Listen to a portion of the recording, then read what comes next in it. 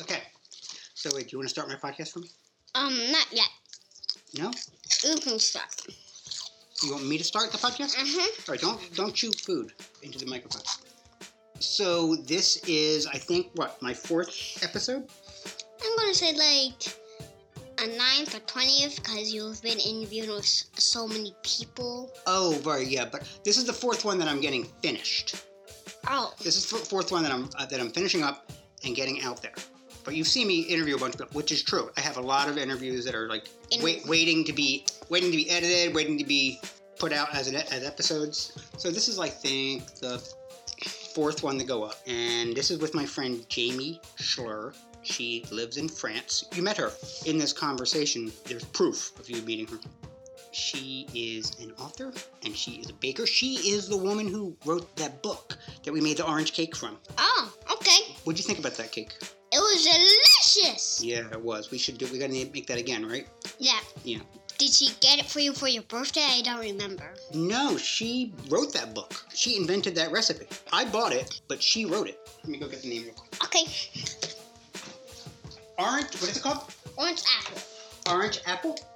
Actually, it's called orange appeal. Appeal. An apple, well, we spelled slightly different. You're close. Orange apple. I'll bet you orange apple would probably be a good recipe, too. Once upon a time, there's a little orange, and the little orange was called Mr. Orange. And Mr. Orange's best friend was an apple, and the apple's name was Mr. Apple. They were best friends, but it was Mr. Orange's last birthday. Mr. Orange's last birthday? And everyone celebrated the end. Well, what was the conflict in that story? What do you mean? Well, you have a story like that. You're gonna have an orange. You have a Mr. Orange. You have a Mr. Apple, and then you have the premise is that they're celebrating a birthday story. But you need some kind of a conflict so that can get resolved, so that can be what the story is about. Yeah, but it was a nice story that she wrote. Oh, you're reading. So you're reading it from her book. Well, it's a nice recipe, but I think we need to work on your story more.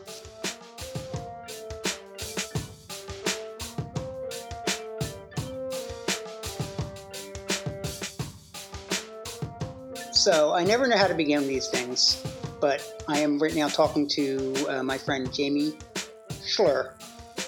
Correct pronunciation? Correct. Who I've been friends with on Twitter for, God, I don't even know how long. Do you have any idea? No, I don't. I just feel like it's been forever. Yeah, it's been years. I mean, it must be around the time I became active on Twitter after the 2016 election because I got tired of alienating people who I know in real life on Facebook, so I decided to start alienating people on Twitter, and then I made some friends too. I came back on in 2017. I'd kind of abandoned Twitter, and I was on Facebook. And I decided to come back on when I signed a contract for my cookbook, thinking I need to go back on Twitter and kind of bring back to life this platform that I could use potentially to promote my book. And then I got sucked into politics, into the black hole of politics. Yeah, it's like everybody. This seemed like there was for a little while, it was impossible. I couldn't maintain a decent obsession with anything for a long time. You know what I mean? Like I like getting into a thing. Like right now I'm into making this podcast or into making music or something. And I couldn't get into anything for a really long time because I just was so caught up in my anger. Mm-hmm. And there were a lot of people that couldn't work anymore. I mean, I got out my cookbook, I got out some more published stuff, but then it all kind of died. And it was last year that I realized I started seeing, really, really well-known writers on Twitter saying, I haven't written a word in the past 2 years. I just can't anymore. Right. Because it just was so depressing and dark. And when I would see things like that, I would, in a weird way, be like happy because I was like, oh, good, it's not just me. Right. Other people are going through, we are living inside a dark cloud right now. It does feel, though, like we've come out of it to a big extent. To a certain point. You can actually go for 24 hours without getting on political Twitter. Yeah, which I'm trying to do more of now. Twitter is, my wife and I have had some conversations about my Twitter presence, I know that conversation. So, okay, let's real quick. I don't want to make this. This is not like I was telling you yesterday. It's not an interview show. It's a conversation show. But I just want to make sure that everybody knows who you are and why you're cool and why they should be jealous that I'm talking to you. You are an author and okay. First of all, you are a chef. Yeah, I have so many hats. It's confusing. Yeah, you really do. You really do. You're a writer. You're a cook. You own and operate. Is it a B&B? No, it's a hotel, 27 rooms. 27-room hotel. Wow. Is this one of the rooms that you're sitting in right now? Yes. This is beautiful. Oh, wow. And you're where? You're in France. I'm in France, in Chinon, which is in the center. Cool. And how long have you been there now? I've been in Europe since 1987 as a resident, and some of those years were in Italy. The rest, most of them in France, and we've been where we are, Chinon, since January 2015. Okay, so this is new. You haven't been running hotels the whole time that you were there. No. This was a kind of one of those, reconversion, let's own our own business kind of thing because, And it was going pretty, it seems like it's going well, but it was obviously going better before COVID. Everything was going better before COVID. Yeah. Right? Yeah. We had 2019 was an incredibly great year for the hotel. January, February, the first 2 weeks of March were really, really, really good. And reservations for the rest of the year were crazy. And then it just died. Yeah, well, we're going to bounce back. I'm relatively certain that there's going to be maybe I'm not relatively certain. I'm just extremely hopeful that we're going to have like a post-COVID, post-Trump renaissance of people realizing that they can go out and do things and maybe feel like the boot is off of our neck a little bit. I'm wondering how much, which we can talk about later, but I'm wondering how much people are just going to fall back into their old way of life and old habits, or if people are going to be doing, have gone through changes and realizations this year and they're going to be doing things differently. We think about that in the tourism business.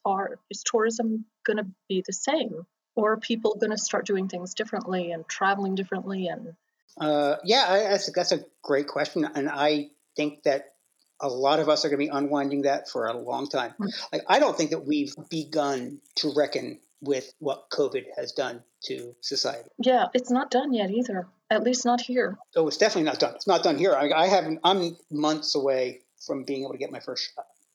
But, even when it's done, I was having a conversation with some friends last weekend, and we were discussing the emotional toll that it has on people and how there are really depressed people out there who aren't high up on the list to get shots, but need to get out of their house. Yeah. People who are really going through some bad shit. There's times in my life where if there ever was a time to live through a pandemic in my life, it's now. Because there are many times I would not have been able to handle it as well as I'm doing right now. Like now I'm married, I have a kid, we live in a house out in Rochester. Whereas before, I was depressed, living in an apartment with a tiny room with roommates, and if it had hit then, I don't know how I would have gotten through it. It's so hard because so much has happened this past year with the election. We were in the middle of COVID during that, and I don't know, it's hard to think about how have we changed with COVID when we have been, a lot of us, so emotionally impacted by the election, what led up to it. So it's kind of hard to separate that out too. It is, yeah. I don't think that they're easy to differentiate. They really fed into one another. It would have been bad to have the Trump presidency, and it would have been bad to have a pandemic, but that they came together. They both compounded their own evils. Yeah. To be more positive, the wallpaper in your house is beautiful. It's fabric. It's fabric. Okay, so it is people can't see it.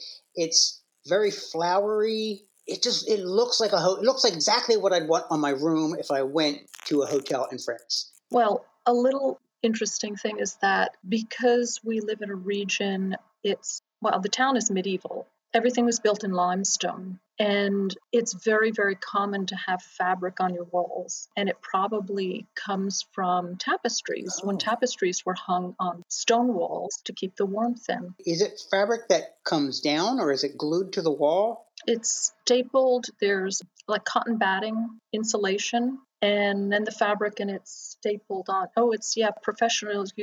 people that are professionally trained to do it. Oh, I did not assume that you went there with a staple gun and just like stapled it to the wall. No. But it looks gorgeous. A goal of mine is I want to get over to Italy one day to see where my family is from. I would like to visit a lot more. It would be great if I could tour through France and stay at your place. Where's your family from? Do you know? Yeah, Abruzzo. Like my friend Domenica. You know Abruzzo?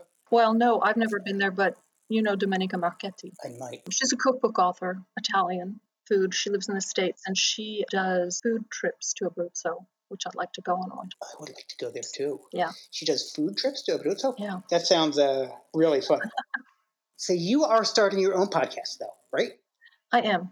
Oh, am I allowed to talk about that? Yes, I actually buzzed off a message to the producer I'm working with, and he said, yes, get the message out. Don't talk a lot about the specifics because there are surprises that are going to be coming out, like the guests that we have lined up, which are going to be surprising. But the whole concept of this is it's because of you, because of your tweet. If you could start a podcast today, do you remember posting this? Vaguely, yes.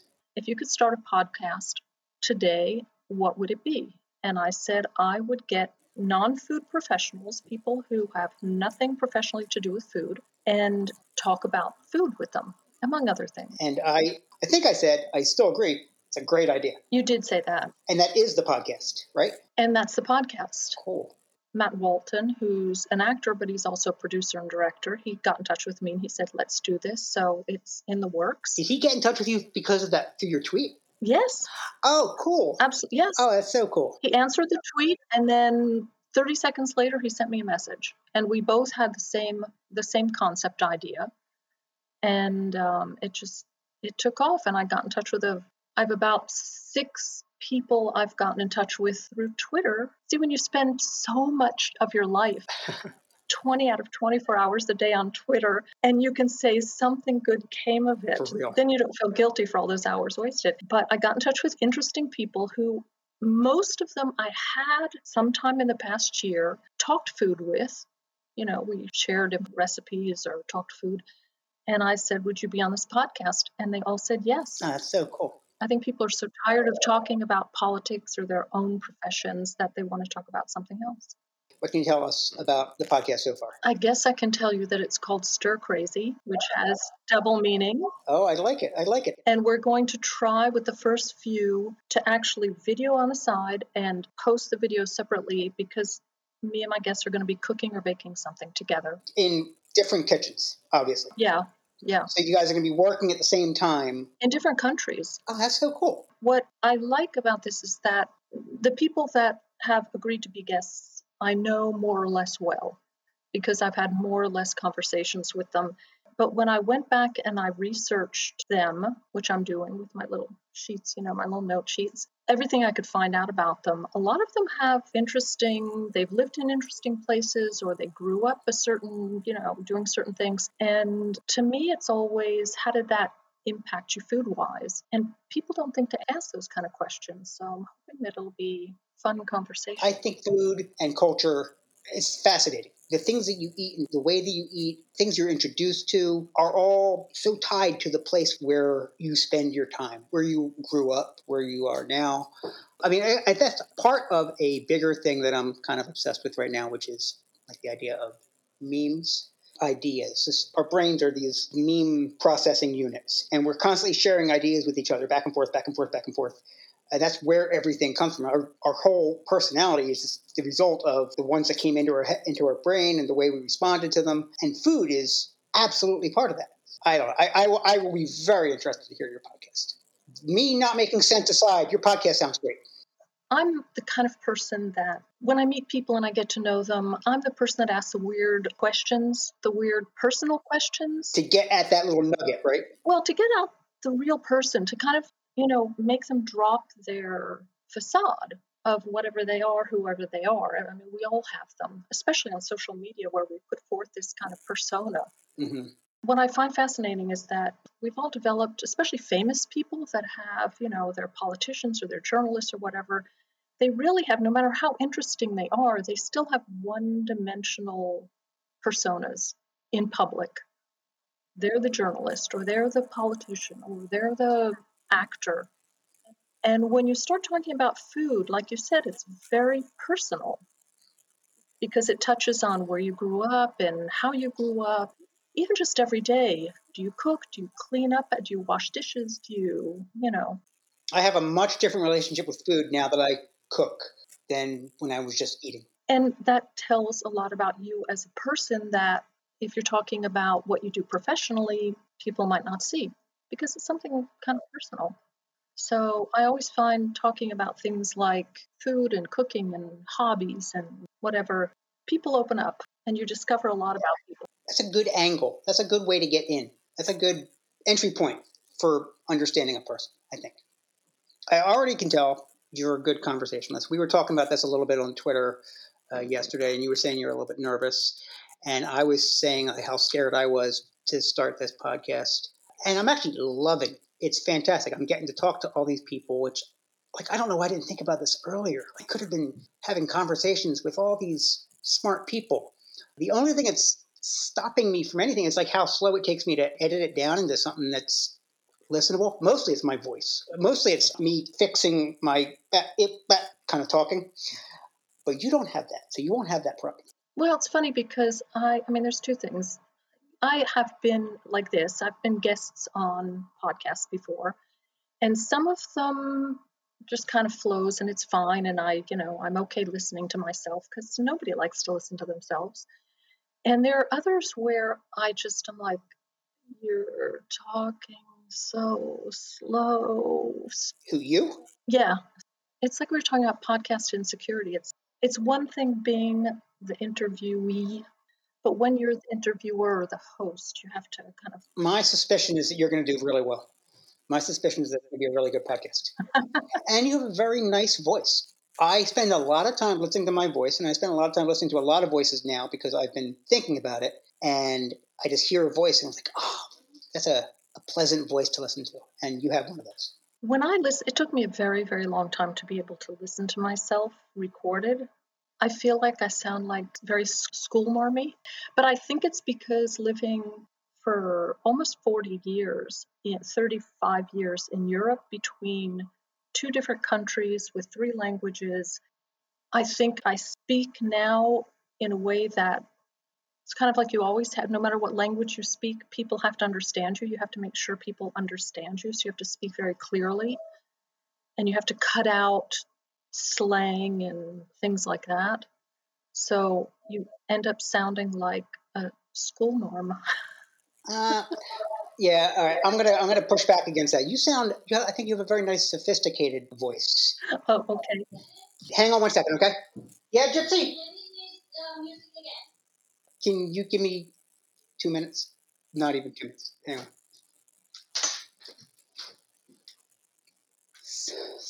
Sorry about that. My son is doing, at-home school, and he really can't be trusted to get into the classes he's supposed to get into. And I'm not a great schedule person. I'm trying to become better at it, but I'm not a great schedule person. So we have issues. How old is he? 6, almost 7.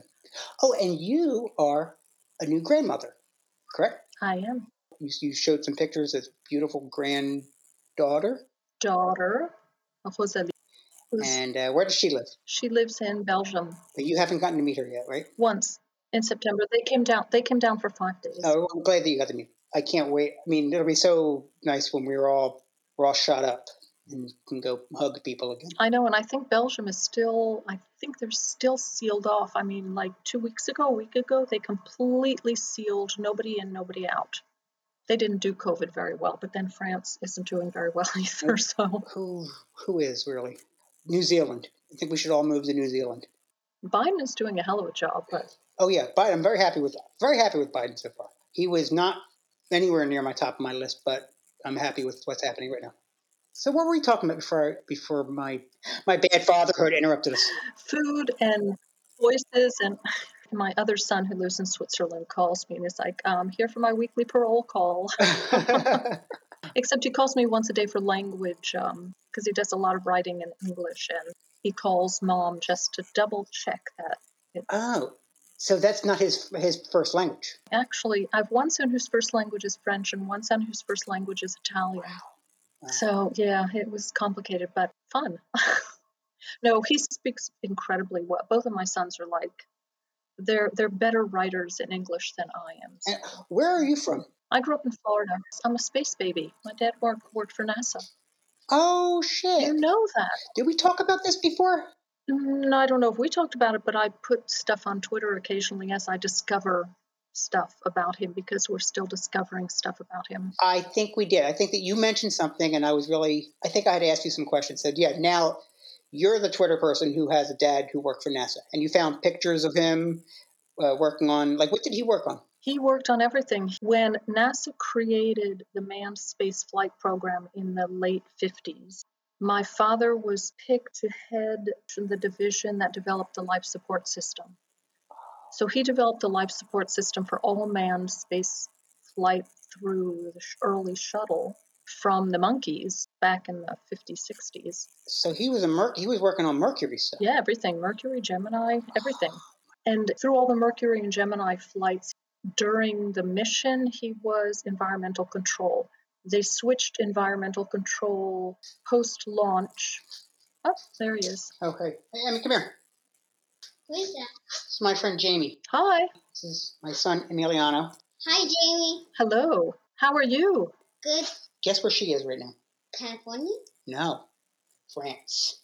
Oh. Yep. She's all the way across the ocean right now. We're talking to her. That's pretty cool, right? Mm-hmm. So what happened with your class? What do you mean? Well, what happened? You forgot to. You didn't go to your music class, right? Well, we're not undercovering. What? We're not undercovering. I wasn't undercovering it? Mm-hmm. What does that mean, undercovering it? Is Dad supposed to be watching when you do your music class? Yeah. I'm supposed to be watching? Okay. Oh. I don't know about that. What are you supposed to be doing right now? You have another class to get into? In a little bit. All right. Don't miss that. Okay? Okay. All right. What's your next class? Math. Math. Oh, be real good at math. It's important. Her dad was really good at math. Her dad Yep. helped put astronauts into outer space. Yep.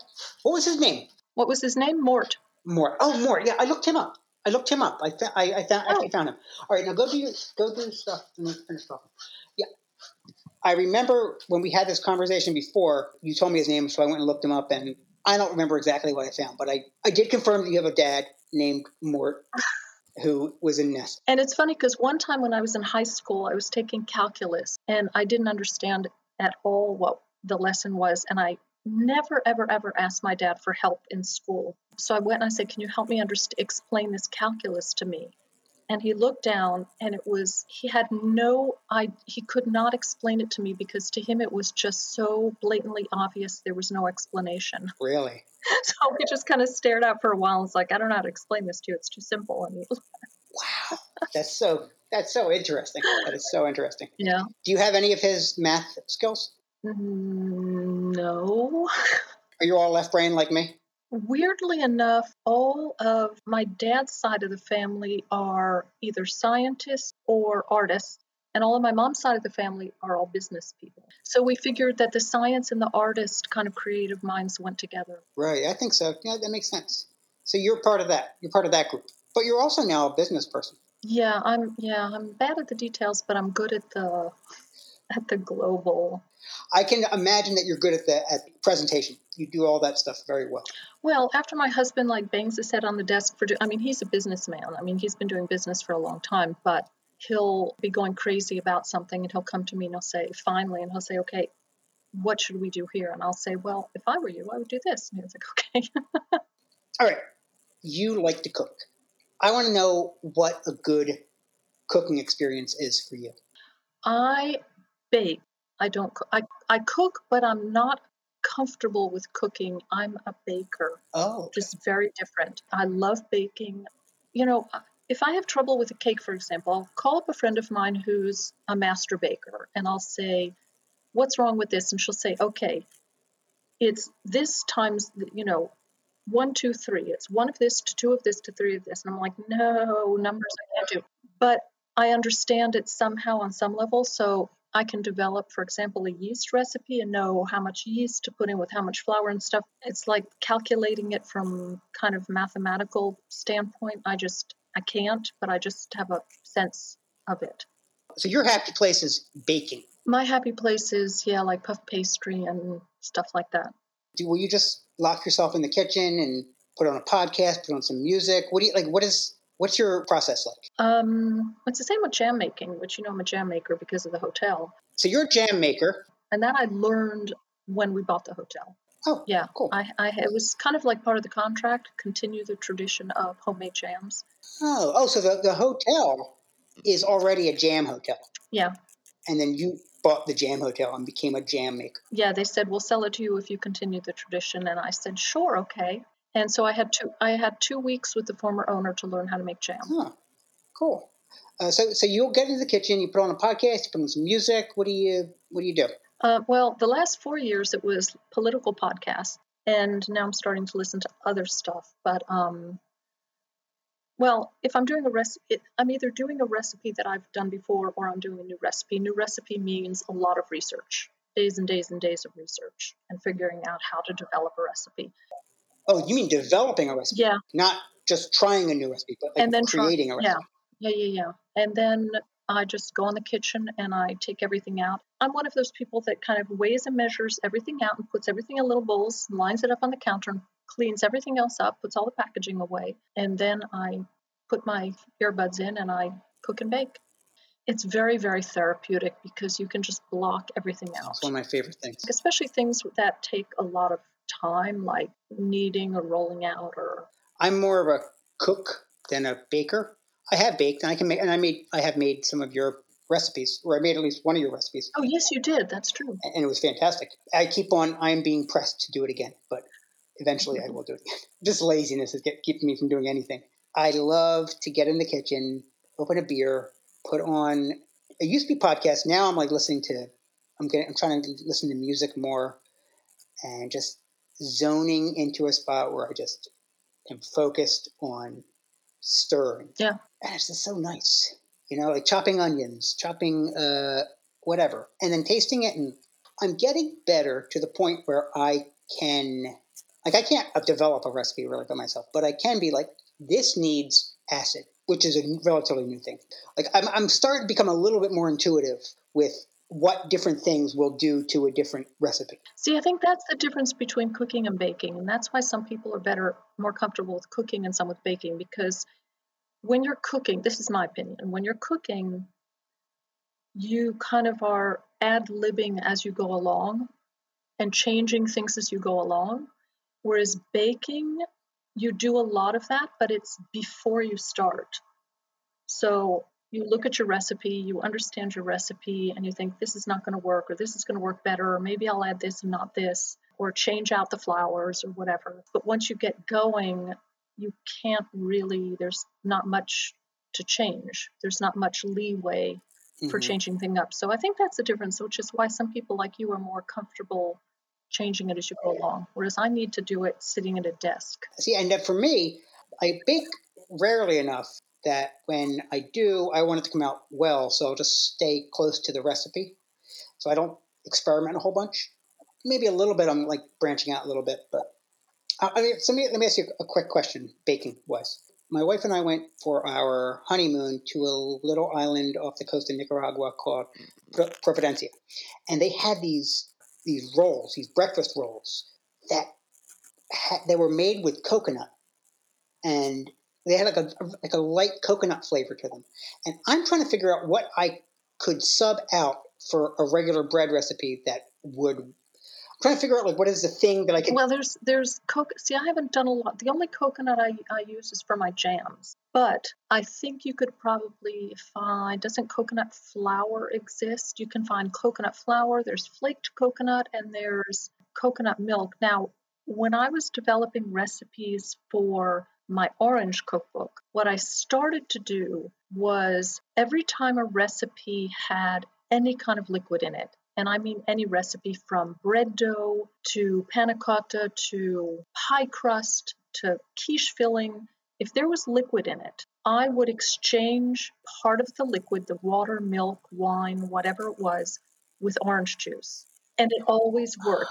If you're doing Okay. something that requires like a quiche filling, you're not going to replace all of the cream and milk for orange juice, but you can replace a certain amount with it. But it is a swap out thing though, right? You're like, I'm not just also adding. Right. It's a swap out thing. Okay. And probably for bread now, I will add to I have a sweet pie crust recipe that I add like a quarter cup either finely ground nuts of some sort, pistachios or hazelnuts or walnuts, and I've done it with coconut, fine dried coconut flakes, and I just add that to it because anyway you end up adding a little bit more flour when you're kneading. But it's normally a swap out thing, yeah, especially with liquid if you're baking. So it's definitely worth playing around with. A lot of times on Twitter people say, well, do you think I can? My answer is always try it, because it might fail. You can probably still eat it because it's probably still going to be good, but try anything, heck. Yeah, that's been like one of my things that I've realized is it's not like if I put twice as much liquid in this and that, it just explodes and you can't eat it. It just becomes its own different thing, right? Like I used to feel like if I don't put exactly the right amount of cooking oil in there, or if I use cooking oil instead of butter, then it's just going to not be a cookie. Or I don't know what I thought, but I have gotten a little bit better at doing the exchange, especially with fats. Yeah, fats sometimes are tricky, but I think up to a certain point you can exchange it in and out. It's I have so many of these old sisterhood, synagogue sisterhood cookbooks from my mom and my great aunt and whatever from the 50s and 60s. And they all use shortening. They all use Crisco shortening. But up to a certain point, just change it out for butter. So does anybody use Crisco anymore? I can't get it here, but I have never even thought about it for years. But I think people still do use it. Okay. It was very popular when I was growing up. Like we always had Crisco in the house. We did too. The big, huge cans. Oh, so wait. So to get back to your point about being lazy, because I am too. The last few years I've gotten really lazy and I've done less and less and less cooking and baking. This year I've started again because we've been in confinement. But what I've found is if you go in the kitchen and you take out all of your ingredients and put them on the counter and weigh them and measure them so you have the right amounts and you put them up there and then you leave, it's going to make then going back in the kitchen and cooking and baking easier because it's already there. It's kind of my trick to, it's like, God, I haven't baked this or I want to test this recipe and I'm so lazy, I don't want to do it. But if I take everything out and put it on the counter, then, like even putting it on the counter before I go to work, then I come back, it's already halfway done. Yeah, that's a good idea. I kind of did that. I had this recipe for bread, which made way too much bread. So I made the recipe. I made all the dry ingredients, and then I just put half of it into mason jars just to pull out later on, like so that I can just make bread one day without doing that much effort. And I have moderate success with that. It made you moderately less lazy. Yeah, it moderately cuts back on lazy. Little tiny bit. I mean, we all have more time this year because, nobody's going to work and nobody's working anymore, but except, I don't have kids to homeschool, but that changes the equation a little bit. Right. But I think we think it's like, well, I have all this time now. I could be making so many jams and I could be testing recipes, but days go by and you're just like still sitting on the sofa. It's been a year of not doing a whole lot, but having your brain just spin. Like it hasn't been a restful year. No. People haven't done shit, but they haven't been resting. Well, here in the hotel business, it's been hard because our staff is all on unemployment. The French government has put everybody on unemployment.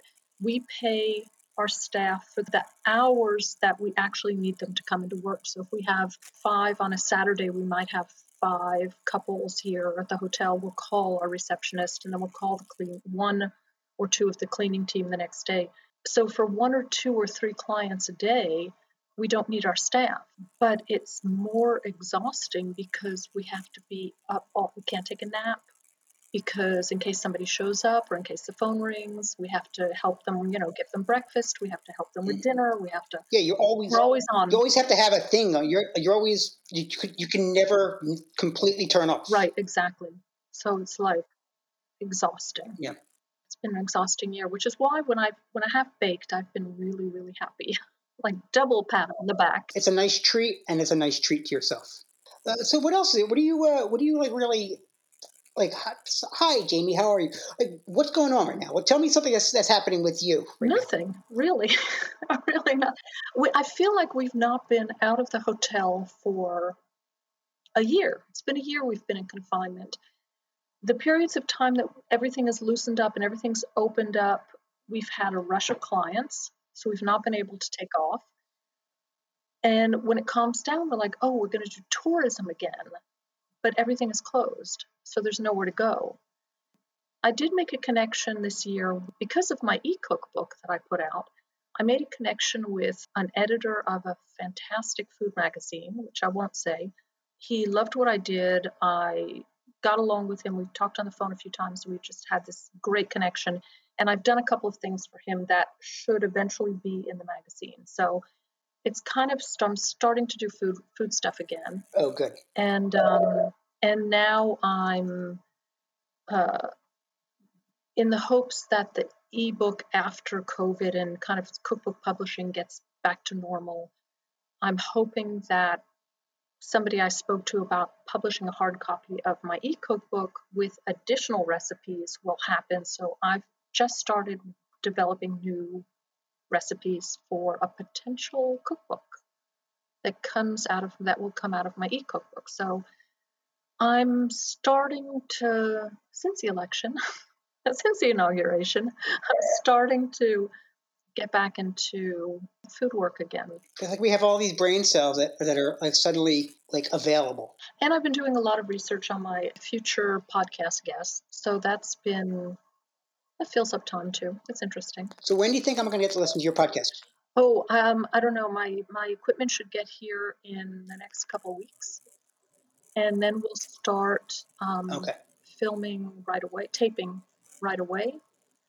And we're going to put a few together before he starts to release them. So hopefully in a month, can we guess?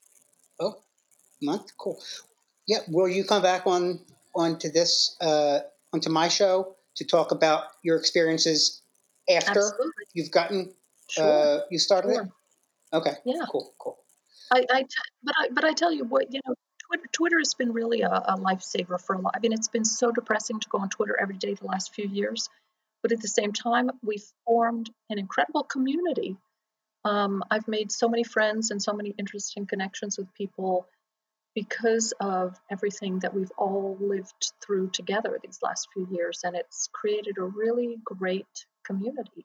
It's been a very mixed blessing for me. It's like Twitter has been, I've met people like you. I've met some of the other people who I've met some of the people I'm interviewing for this podcast. But then I've seen very ugly sides of myself that I am not thrilled to have presented to the world. I've kind of. You're pretty good. You're above most of that. I have deleted, half a dozen tweets in the past year, but I think it's more of not offending people who follow me. Although it's funny because I feel like people who just kind of put it all out there are kind of applauded for putting it all out there, a lot of curse words and a lot of, craziness, but I try and kind of, restrain myself. And of course I'm a writer, so I'm kind of a grammar freak. So I double check that it's nice. It's nicely written. You have a very nice presence. Oh, thank you. You have a very nice presence on Twitter. You are, and I've told you this before.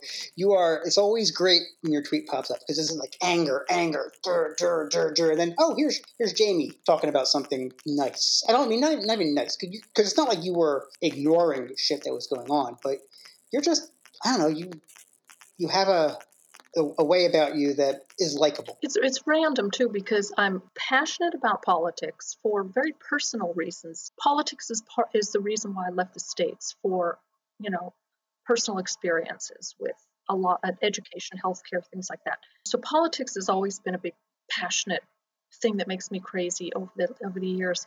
But then I have the food, and then I have the hotel, and my sons who do funny stuff once in a while. And so people must think I'm very schizophrenic. I'll put up these angry, No, I think you just seem human. That's one of the things I really like about you is that you have a brand, quote unquote. I'm using the quote marks. You have a brand, like you have it. Here's what she is into, but then you will also talk about things that matter to you. You just seem like a person to me. It's difficult because sometimes you put out stuff and you get, a lot of feedback.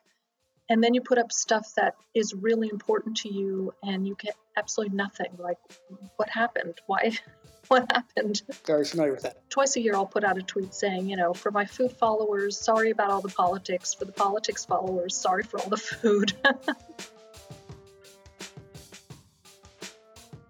Okay, so that was a lovely experience. All right, so you can find Jamie on Twitter at Life's a Feast.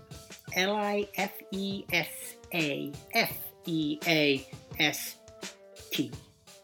Life's a Feast. And her book is called Orange Appeal, Savory and Sweet.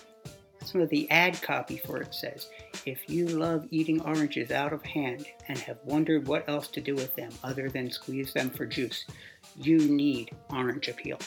And I agree with that ad copy.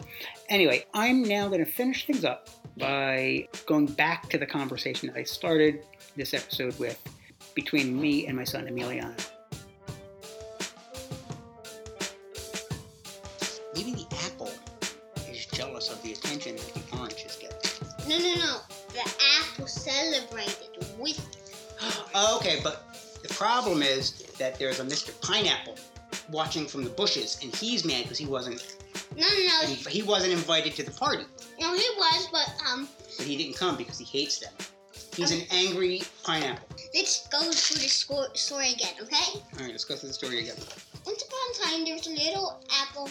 I'm gonna learn to name Mr. Orange, and his best friend was named Mr. Apple. There's a Mr. Orange and Mr. Apple. We got that so far. Yeah. What else? And one day, it was Mr. Orange's birthday. Mr. Apple was so happy, and an invitation came to every food person in the land. But it also came to... Wait, hang on. Pineapple. Mr. Orange, Mr. Apple, they're having a party. They sent out invitations to all the fruits in the land. Yeah. And Mr. Pineapple got an invitation. Yeah, but all the foods in the land. Oh, all the foods in the land. So you're like Mr. Yeah, and Mr. Hamburger got one. Mr. Turkey Leg got one. Yeah, there's so many different types, and and many different ones of each. And so let's get back to the story.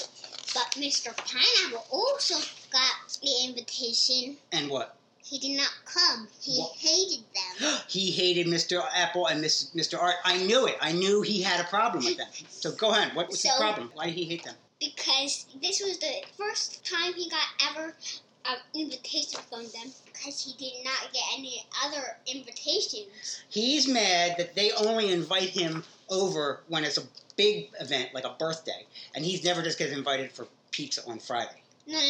When they have Mr. Pizza. When Mr. Pizza comes over on Friday and they all watch television. No. This was his first invitation ever. Oh, this is the first invitation he ever got. So he's mad that they've never given him one up until now. Yeah.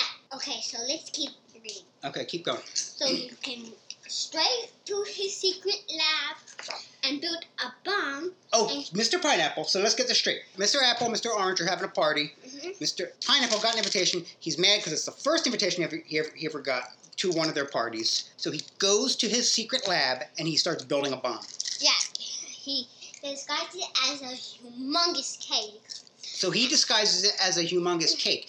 Now, is this like a humongous cake that's alive, that's invited to the party? Or is this it's a kind of cake that you eat? It's a kind of cake that you eat. So are there cakes at the party that are alive that are going to eat this cake? Because Yeah. you said it was sent out to all the foods. It was a bomb. No, I know, it's a bomb, but are there other cakes at the party who would presumably be eating this cake? Mm-hmm. Mr. Pound Cake, Mr. Pineapple Upside Down Cake, Mr. Apple Cake.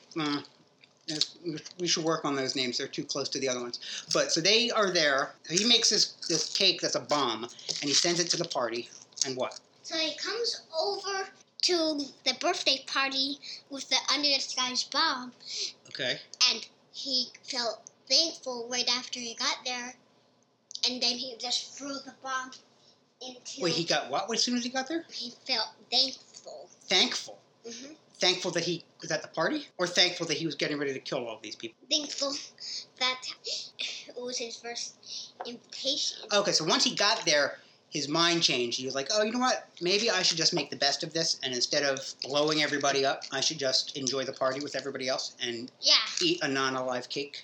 Yeah, and then he just went right back to his lab and made a delicious cake for everyone to eat. Oh, so he went back to his lab and made a real cake for everybody to eat. Yeah. Did that make him late to the party? I mean, did he? Because I would imagine that the party started, he got there, then he went back home. He had to go make a whole cake before he could come back. He was the first one who ever got there. Oh, so he probably got there with the cake and he was going to plant it there. And then once he got there, he was like, you know what, I shouldn't do this. And then he went home and he made a real cake. And he brought that to the party. Okay, now what happened when he got to the party? Everyone started eating the non-alive cake. Even the alive cakes? Okay. Well, that's a good story. I like that story, Emmy. What's it called? It's called Mr. Orange and Mr. Apple. Oh, well, I mean, it's really mostly about Mr. Pineapple, though, isn't it? No, it's called Orange Apple. Orange Apple. It's a nice book. All right, I like it. I think it's pretty good. We got to work on the. We got to get it down into an outline form and start finding out the different. I know. Yeah. Will you say that again? You know I made up that. The story? Yeah, I know you made up the story. Well, good thing that I told it in the podcast because now I won't forget it. Yeah, now we have it in the podcast. It's out there, and nobody. Here's the thing: is that once we get it out there, nobody can steal the idea from us. What? Well, because it's out there. We have the copyright on it. It's our story. If somebody wants to do this story about that murderous pineapple, they have to come to us and get permission. So, for all we know, this is going to go out there as a podcast. Some movie executive might listen to this and think, that's a good story. Let me get in touch with that boy Emiliano and see if I can get the rights to his pineapple story. Okay, I just made that story up. It's actually a recipe book. All the other stories I'll make up, I'm putting into this podcast. Okay, so we'll have more Emmy stories in future podcasts. If you are looking to make a movie, we have a bunch of ideas, is what we're saying, right? All right. Well, that's a great reason for you to come back to this podcast. Listen to every episode just in case an amazing story gets told, right? All right. I think I'm going to put this at the end of the podcast, so why don't we say goodbye? Bye. Bye, everybody. Thanks for listening. Thanks for listening. Thanks for listening.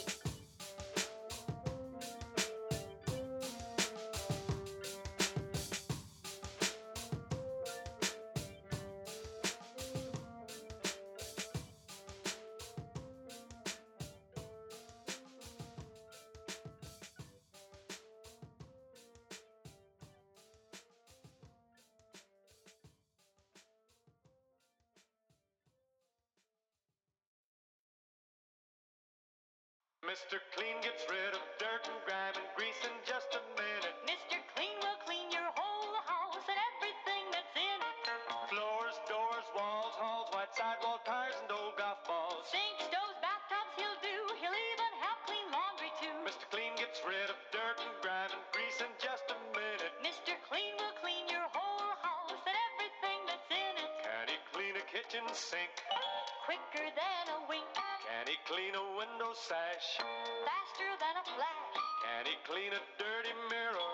He'll make it bright and clear. Can he clean a diamond ring? Mr. Clean cleans anything. Mr. Clean gets rid of dirt and